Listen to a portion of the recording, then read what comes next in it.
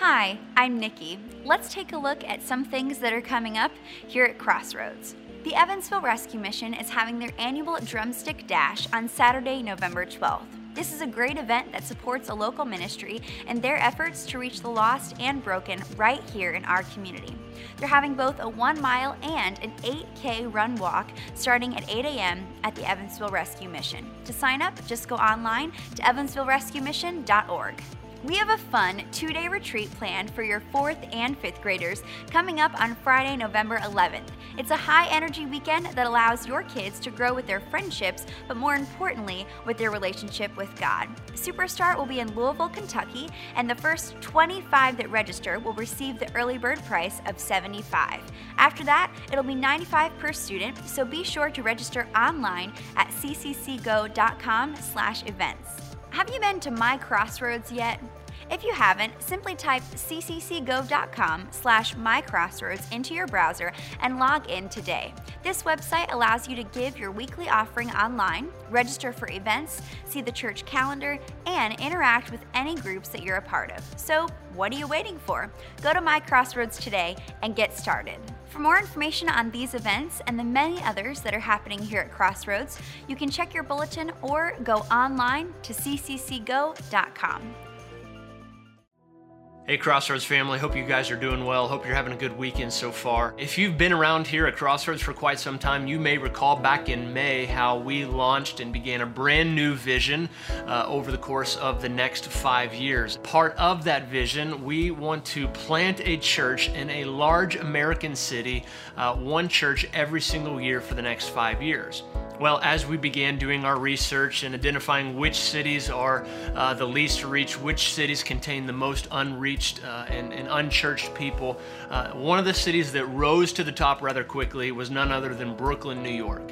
Brooklyn is home to about 2.6 million people.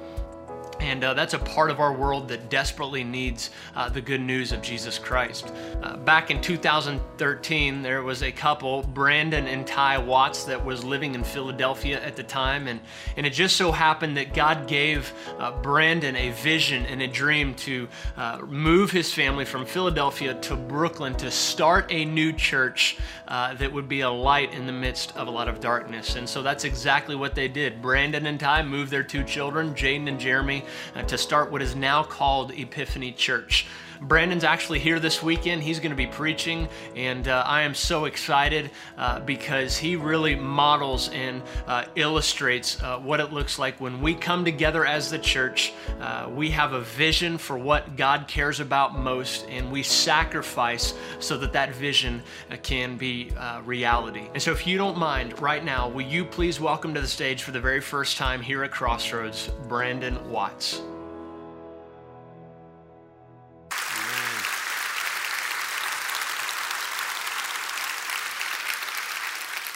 Good morning, Crossroads Christian Church. What a delight and honor it is to be here with you this morning. As Patrick said, my name is Brandon Watts. I get the crazy, auspicious opportunity to serve as the church planter, lead pastor at Epiphany Church in Brooklyn, New York. Our church solely believes that we exist to join Jesus in his mission to redeem our city. Patrick talked a little bit about it in the video. It is a complex city, 2.6 million people, over 80 different types of neighborhood. And if you add up all of the 5 boroughs of New York, you will find that there is over 9 million people in the city in which we serve. And we're just glad to be able to join Jesus and play a small part in what he has been doing for decades and for centuries in our borough. Let me take this moment to publicly say thank you to you, Crossroads Church. Your partnership for us has been extremely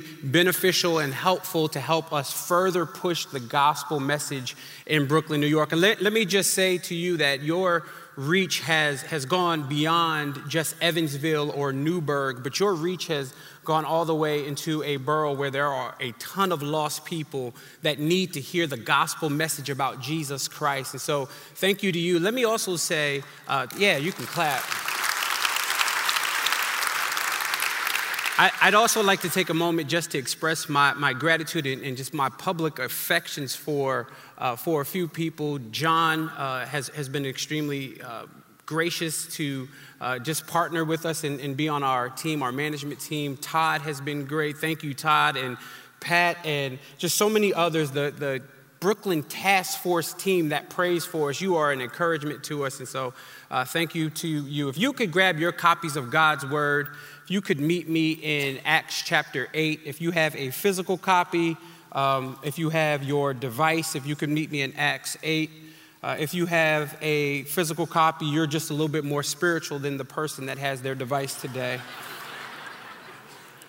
Listen, as you turn there, I am so anxious to get into the Word with you today. I'm also very glad to be able to join in your series on This Is What It's All About. As you guys have been journeying through the book of Acts, I'm just excited to be able to play a small part in that. The book of Acts is just such a profound book that shows how the Holy Spirit breathed and used uneducated men like the apostles to reach people with the gospel message, not just in Jerusalem, but in Judea and Samaria and to the uttermost parts of the world. And so I'm glad I can play a small contribution. Acts chapter 8, meet me in verse 26. I'll read, I'll announce our theme or our topic, and then I'll pray, and then we'll dive in our short amount of time together this morning. Verse 26 says this: Now an angel of the Lord said to Philip, "Rise and go toward the south to the road that goes down from Jerusalem to Gaza." Underline this phrase, if you will. This is a desert place. And he arose and he went, and there was an Ethiopian, a eunuch, a court official in Candace, queen of the Ethiopians, who was in charge of all of her treasure. He had come to Jerusalem to worship and returned seated in his chariot, and he was reading the prophet Isaiah. You can underline this phrase as well. And the Spirit said to Philip, "Go over and join his chariot." So Philip ran and heard him reading the prophet Isaiah and asked, "Do you understand what you are reading?" And he said, "How can I unless someone guides me?" And he invited Philip to come up and sit with him. Now, the passage of scripture that he was reading was this. Now, he's about to quote Isaiah 53, verses 7 through 8. "Like a sheep that was led to the slaughter, and like a lamb that is before its shear, he is silent, and he opened not his mouth. In his humiliation, justice was denied him. Who can describe his generation? For his life was taken away from the earth." Verse 34, "And the eunuch said to Philip, 'About whom, I ask, does this prophet say this? About himself or about someone else?' Then Philip opened his mouth, and beginning with the scriptures, he told him the good news about Jesus. And as they were going along the road, they came to some water, and the eunuch said, 'See, here is water. What prevents me from being baptized?' And he commanded the chariot to stop, and they both went down into the water, and Philip and the Ethiopian eunuch, and he baptized them, and they came up out of the water, and the Spirit of the Lord carried Philip away, and the eunuch saw him no more, and he went on his way rejoicing." Our last verse, verse 40. "But Philip found himself at Azotus, and he passed through and he preached the gospel to all towns until he came to Caesarea." I'd like to preach for a few moments on the topic entitled "Along a Desert Road." But if you guys would allow me to add a word or use as a subtitle, "Evangelism Along a Desert Road." Let's pray. Father, we do thank you this morning for your kindness and for your faithfulness to us. Psalms 119, 105 says that your word is a lamp unto our feet and a light unto our path. And this morning, we are lost if we don't hear from you. We just would not have got up this morning and got ourselves ready, got ourselves dressed, and made our way to church just to be entertained. But we actually come to hear from you and to worship your Son, Jesus Christ. May the gospel be preached, and may it be proclaimed. Woe unto me if I preach not the gospel. It is in Christ's name that we pray and give glory. Amen. My hope this morning is to push us in our time, for us to understand that it is very important for us to participate in God's mission through evangelism. A church that does not understand evangelism is a church that doesn't understand the Great Commission given to the church in Matthew 28. In 1985, the city of New Orleans threw a huge pool party. It's a true story. Huge pool party. And this pool party, they invited over 100 lifeguards. Now, they were celebrating, and the celebration was this, that they went the entire summer in 1985 without one drowning in a public pool, not even one. And so the city celebrated. This is the first time in the city of New Orleans that this happened. And so they celebrated. They had food, they had music, they had grills, they were having a pool party. All of these lifeguards were there. And this celebration towards the end of the night turned into a tragic event. At the end of the night, when they were cleaning out the pool, they looked at the far end of the pool and they saw a man floating in the pool.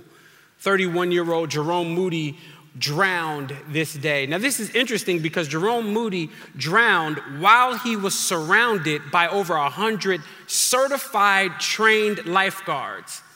My fear is that this could be the church. Could we be gathering together to celebrate successful seasons while a world around us is drowning in sin? 2 Corinthians 5:20 says, we are ambassadors of Christ. And unfortunately, we've taken evangelism and reduced it to be just a ministry within the church. But according to the scriptures, evangelism isn't a ministry within the church. Evangelism is the church. It's a part of what we're supposed to do. And so where you do life, the coffee shops you go to, the grocery stores that you attend, the places you go to school, the places that you dwell, your neighborhood is all grounds for evangelism. Listen to me, Crossroads, we do not have to get on a plane and go to Uganda to be on a mission field to share the gospel. There are plenty of lost people right here in Evansville, right here in Newburgh, Indiana, that we could be reaching with the gospel message of Jesus Christ. Now, evangelism in the scripture often gives us a distinguish between two types of evangelism. And so the first type of evangelism is an evangelism that Charles Haddon Spurgeon calls in his book, Lecture to My Students, as open air evangelism. This is where you just preach the gospel and people respond and hear. This is what we see in Acts chapter 2, where Peter openly preaches the gospel. 3,000 people get added to the church. We also see it in Acts 3, where he's on Solomon's portico. He preaches the gospel and people come and be added to the church. Acts chapter 7, Stephen addresses the crowd and he preaches the gospel. And so open air evangelism is one way, but truth of the matter is most of us in this room aren't going to interact in evangelism with open air. Like, you're not going to stand on the corner of Lincoln Avenue with a blowhorn and a sign that says Jesus is coming back. Most of us in this room won't do that. You know how we're going to evangelize and really participate in evangelism? We're going to do it like what we see in Acts chapter 8, one-on-one evangelism. In our text today, we see that Philip is engaging an Ethiopian eunuch, and it's just those two. And that's most of our evangelistic efforts. Let's walk through this scripture together. Now, Acts chapter 8, verse 26 starts out with a crazy request for Philip. Look at what it says. Verse 26, now the angel of the Lord said to Philip, rise, go toward the south to the road that goes down from Jerusalem to Gaza. Look at this. This is a desert place. Now, why did I say this is a crazy request? Because ministry is actually going really well in Samaria. If you read the preceding verses in Acts chapter 8, you'll see that Philip is in Samaria and he's preaching the gospel and people are responding. You have people that are being baptized. The scripture is clear that the Holy Spirit is moving. Revival is taking place, so much so that Peter and John come down just to check out what's going on. The scriptures even go so far as to tell us that the crowds are paying attention, and anybody that preaches can get people to pay attention is an actual big deal. Ministry is going well. In fact, verse number 8 will tell us that there was much joy in the city of Samaria. And so things are going well. But an angel comes to him and says, leave where ministry is going well. Lots and lots of people are being saved. I want you to go to a desert and hear this, for one person. Like, get on your mind that you're leaving ministry where it's going well to go across into a desert where you're only going for one person. What we see here playing out is what Jesus talked about in Luke chapter 15. In Luke chapter 15, Jesus goes through 3 parables, and it's like no transition within these parables. He just goes from story to story to story. It's almost like an M. Night Shyamalan movie. Like, he doesn't have smooth transit. Y'all know who M. Night Shyamalan is? Like, let's be honest. He hasn't made a good movie since Sixth Sense. That was the last good movie we've seen from M. Night Shyamalan. But his movies just go from, transition to transition. That's what we get in Luke chapter 15. In Luke chapter 15, he walks through 3 parables, and the first 2 parables shows us how far God will go to reach one person. In the first 2 parables we see, in the first 2 stories that Jesus tells, we see that Jesus talks about a lost sheep, where a shepherd that has 100 sheep, he goes after one. We also see the lost coin. This woman, this is an interesting story. This woman has 10 coins. She loses one. Scripture says she rips the house apart. She throws out the furniture. She seeks diligently. She lights a lamp. She sweeps so she can find one coin. And what's interesting about that story is that she still has 9 coins. So it's not like she's broke, but she's going after the one. Same thing with the lost sheep. The shepherd has 99 sheep. Why does he need to find this one? But the scripture says he leaves the 99 in the open field and he goes after this one. And when he finds it, he doesn't slap it. He doesn't reprimand it. He doesn't break his legs. The scripture says he throws it on his shoulders and brings it back to the fold. And so if you're in here and you're like, you know what? I think I'm just too far for the Lord. I can get lost in the crowd because there's so many people that attend Crossroads. The truth of the matter is he'll leave the 99 to reach you. He'll rip the house apart just to find you. And that is what we see. We should find comfort in the fact that Philip is being told to leave Samaria where things are going well just to reach one person. Now watch Philip's response. Philip's response in verse number 27, the first 5 words, and he arose and went. This is interesting because you would think that Philip would say, God, are you sure things are going well in Samaria? Are you sure? He doesn't do that. What we see is immediate obedience. Immediate obedience is what we see from Philip. Philip is not questioning God. Before I got here, John was so gracious to send me an itinerary just so I knew what was going on this weekend. Our boy Philip doesn't get a pre-flight itinerary. It is not on his iCal app. It's not downloaded on his computer, on his calendar. This isn't in his day timer. It's not in his journal. He has no clue when the Lord says go, and he does not question it. He doesn't gather people together and say, let's study the Greek and the Hebrew to see what this means. No, he just goes. He goes immediately. And many of us, what we want when it comes to evangelism, we want some mystical experience or some goosebumps. When the truth of the matter is, all we need is obedience to what God has already spoken in the word. Matthew 28 isn't a suggestion. The Great Commission isn't a good idea. This is Jesus giving a command to the church. And so if you want that mystical experience, all we have to do is read Matthew 28. And here's the truth. God may not be calling you to Africa, but he may be calling you to the person that lives next door to you. The person that is in the cube next to you at work. He might be calling you to them. Now we're going to get a description of who he is actually going after. Let's read through this in verse 27. And he arose and he went, and there was an Ethiopian. This becomes very interesting. There's more happening in Ethiopia than just coffee. We get to see that the gospel now impacts an Ethiopian. Ethiopia is the central-most eastern part of Africa. This is an African that is being engaged with the gospel. Now, this is important in the context in which I serve. The context I serve is 70% African American, 70%.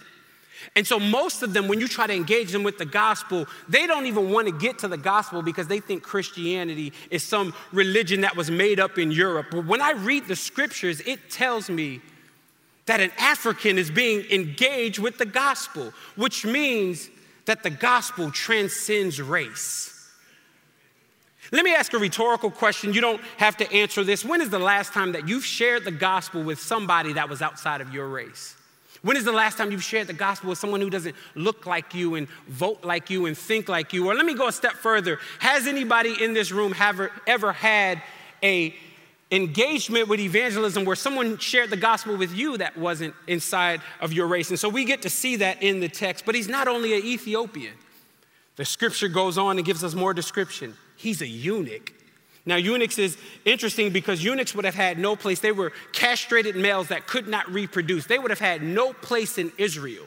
No place in Israel. In fact, if you'll allow me to read an uncensored verse, this verse is in the Bible. I'm not making this up. If you don't like it, you can rip it out, but it'll be in another Bible when you pick up another one.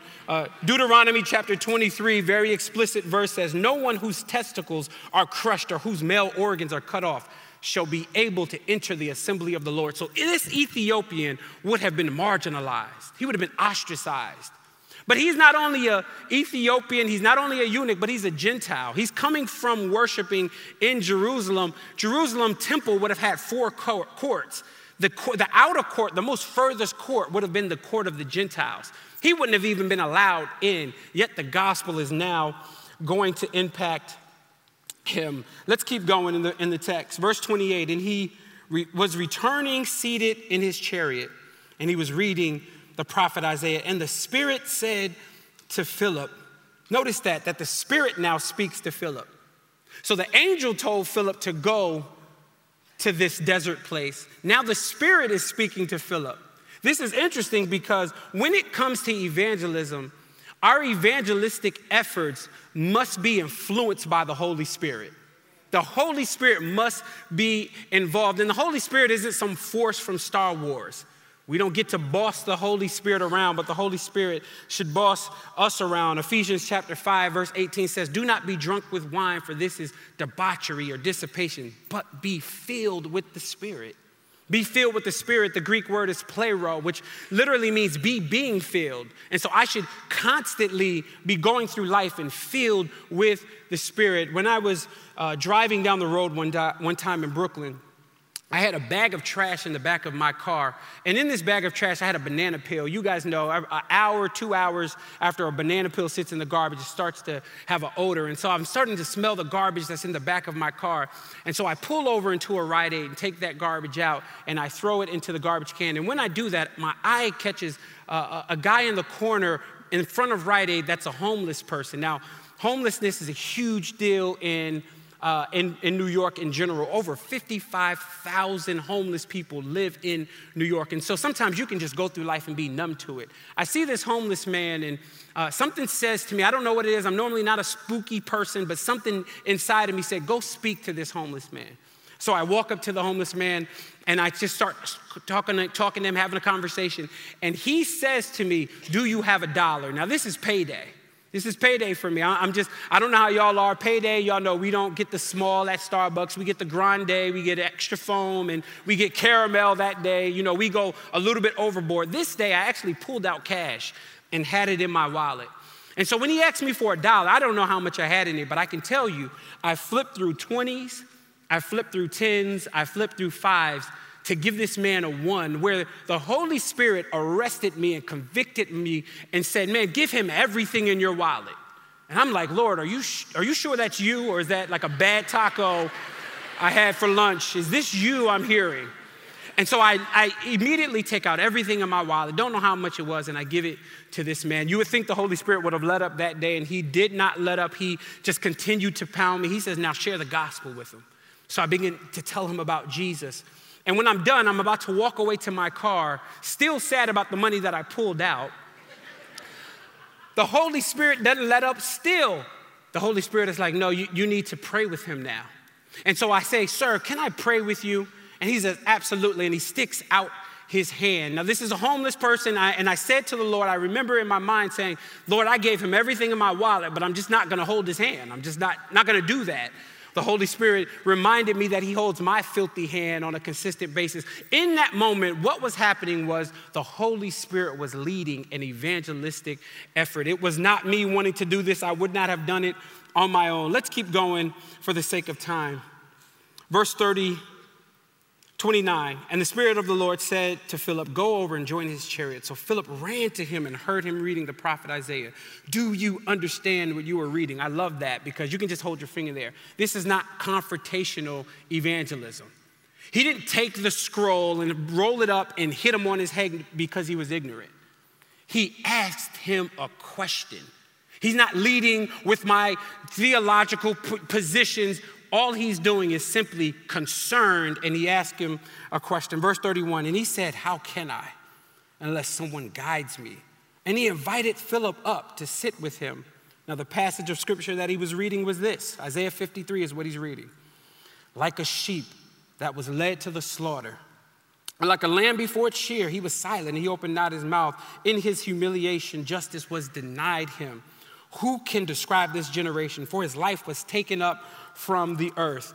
This is interesting because what we see now is an Ethiopian eunuch reading an Old Testament prophet, and Philip has an opportunity to share the gospel of Jesus Christ with the eunuch from an Old Testament prophecy.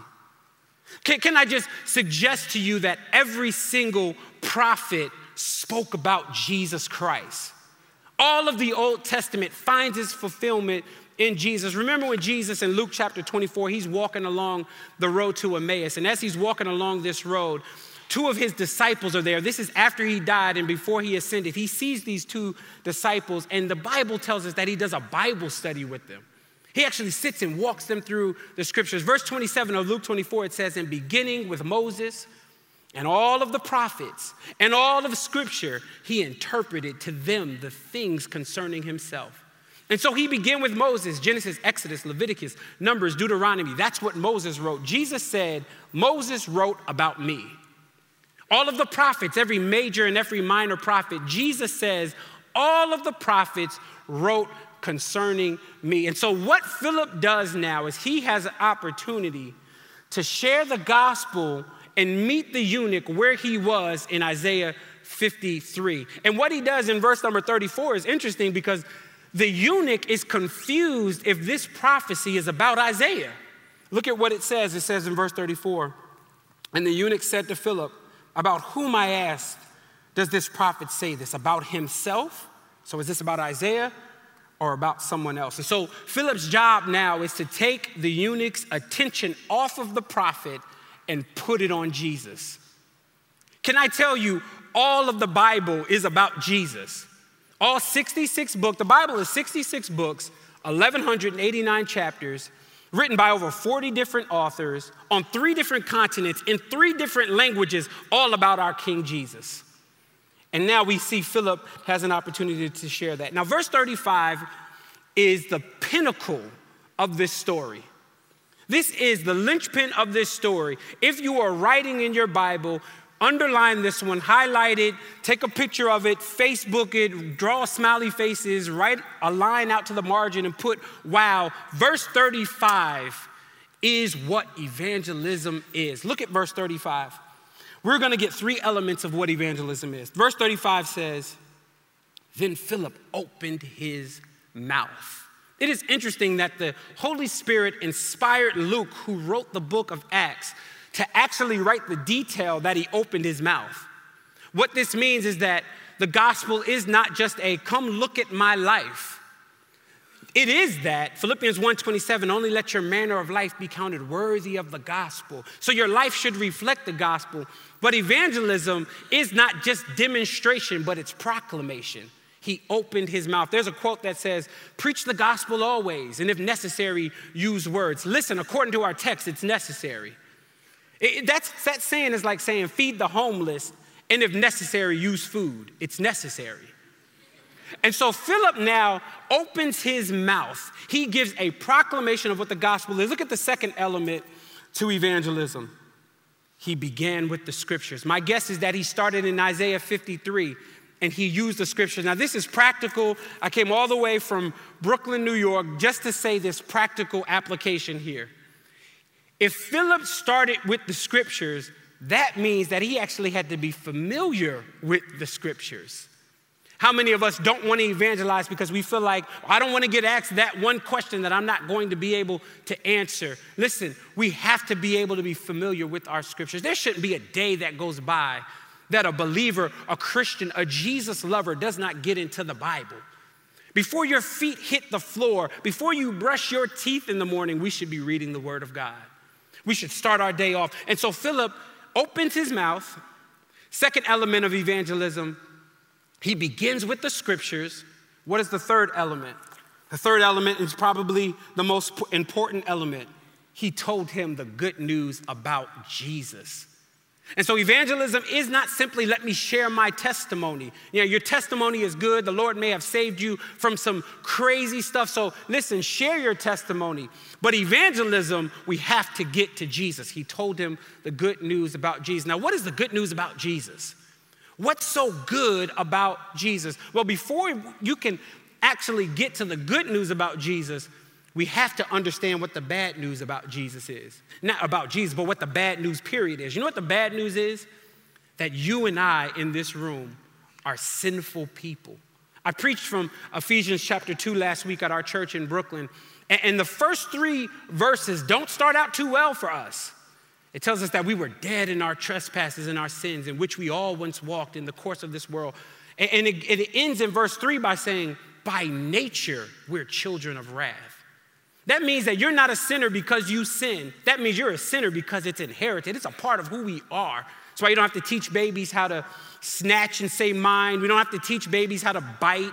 We don't have to teach them how to say no and how to be selfish. It's ingrained in who they are. It was passed down from their father, from their father, all the way back to Adam in the original sin. So here's the bad news. We're all sinful people. Here's even worse news. God is holy and he's just. Can I tell you why that's worse news? Because it doesn't take a rocket scientist to understand that if we're sinful people and God is a holy and a just God, no sin can be in his presence. Not only that, but no sin can go unpunished. That's bad news for us. Here's the good news about Jesus. The good news about Jesus is that Jesus on the cross over 2,000 years ago took your sin.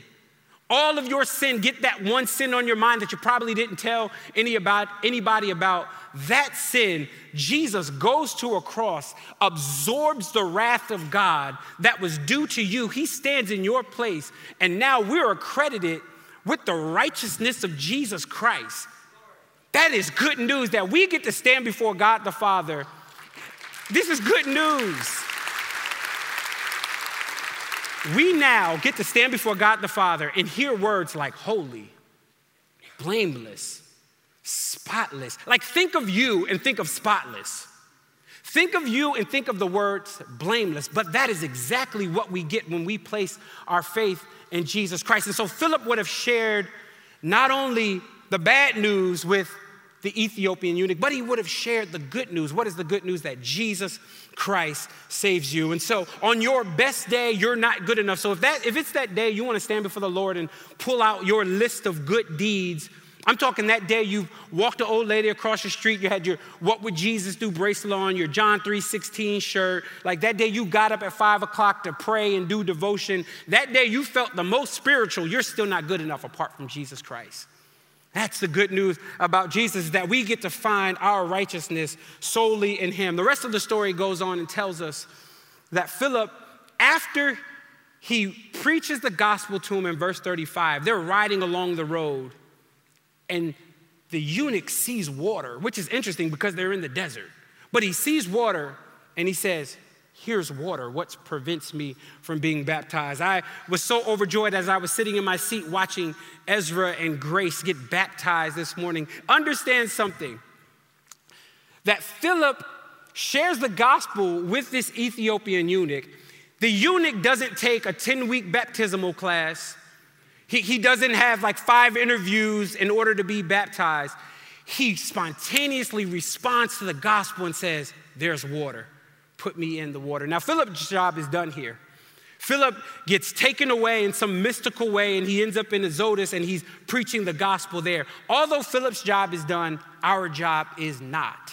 Once we share the gospel with somebody, once they come to know Jesus, once we see them baptized, then we must walk with them. From spiritual infancy to spiritual maturity. It's called discipleship.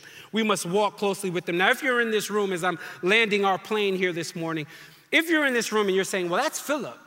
Like, he's an apostle. He probably should do that. I'll let the pastors of the church evangelize. I don't have to evangelize. Hear me. Philip is a regular, ordinary person. He's not an apostle. In fact, if you go to Acts chapter 21, it tells us that Philip is an evangelist. That's his title. He's an evangelist.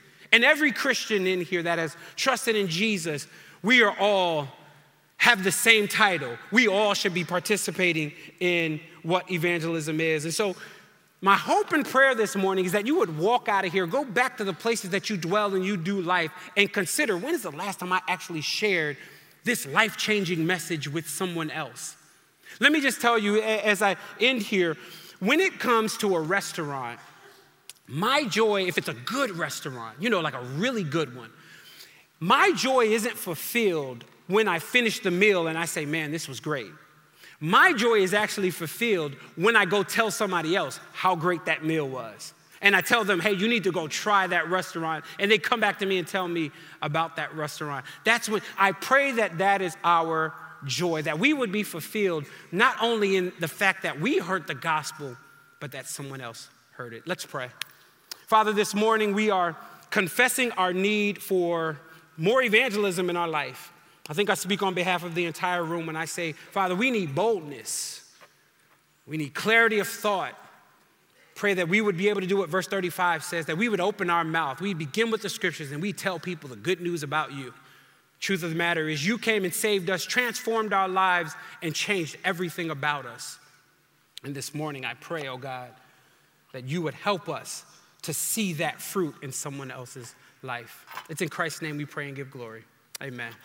Thank you, guys.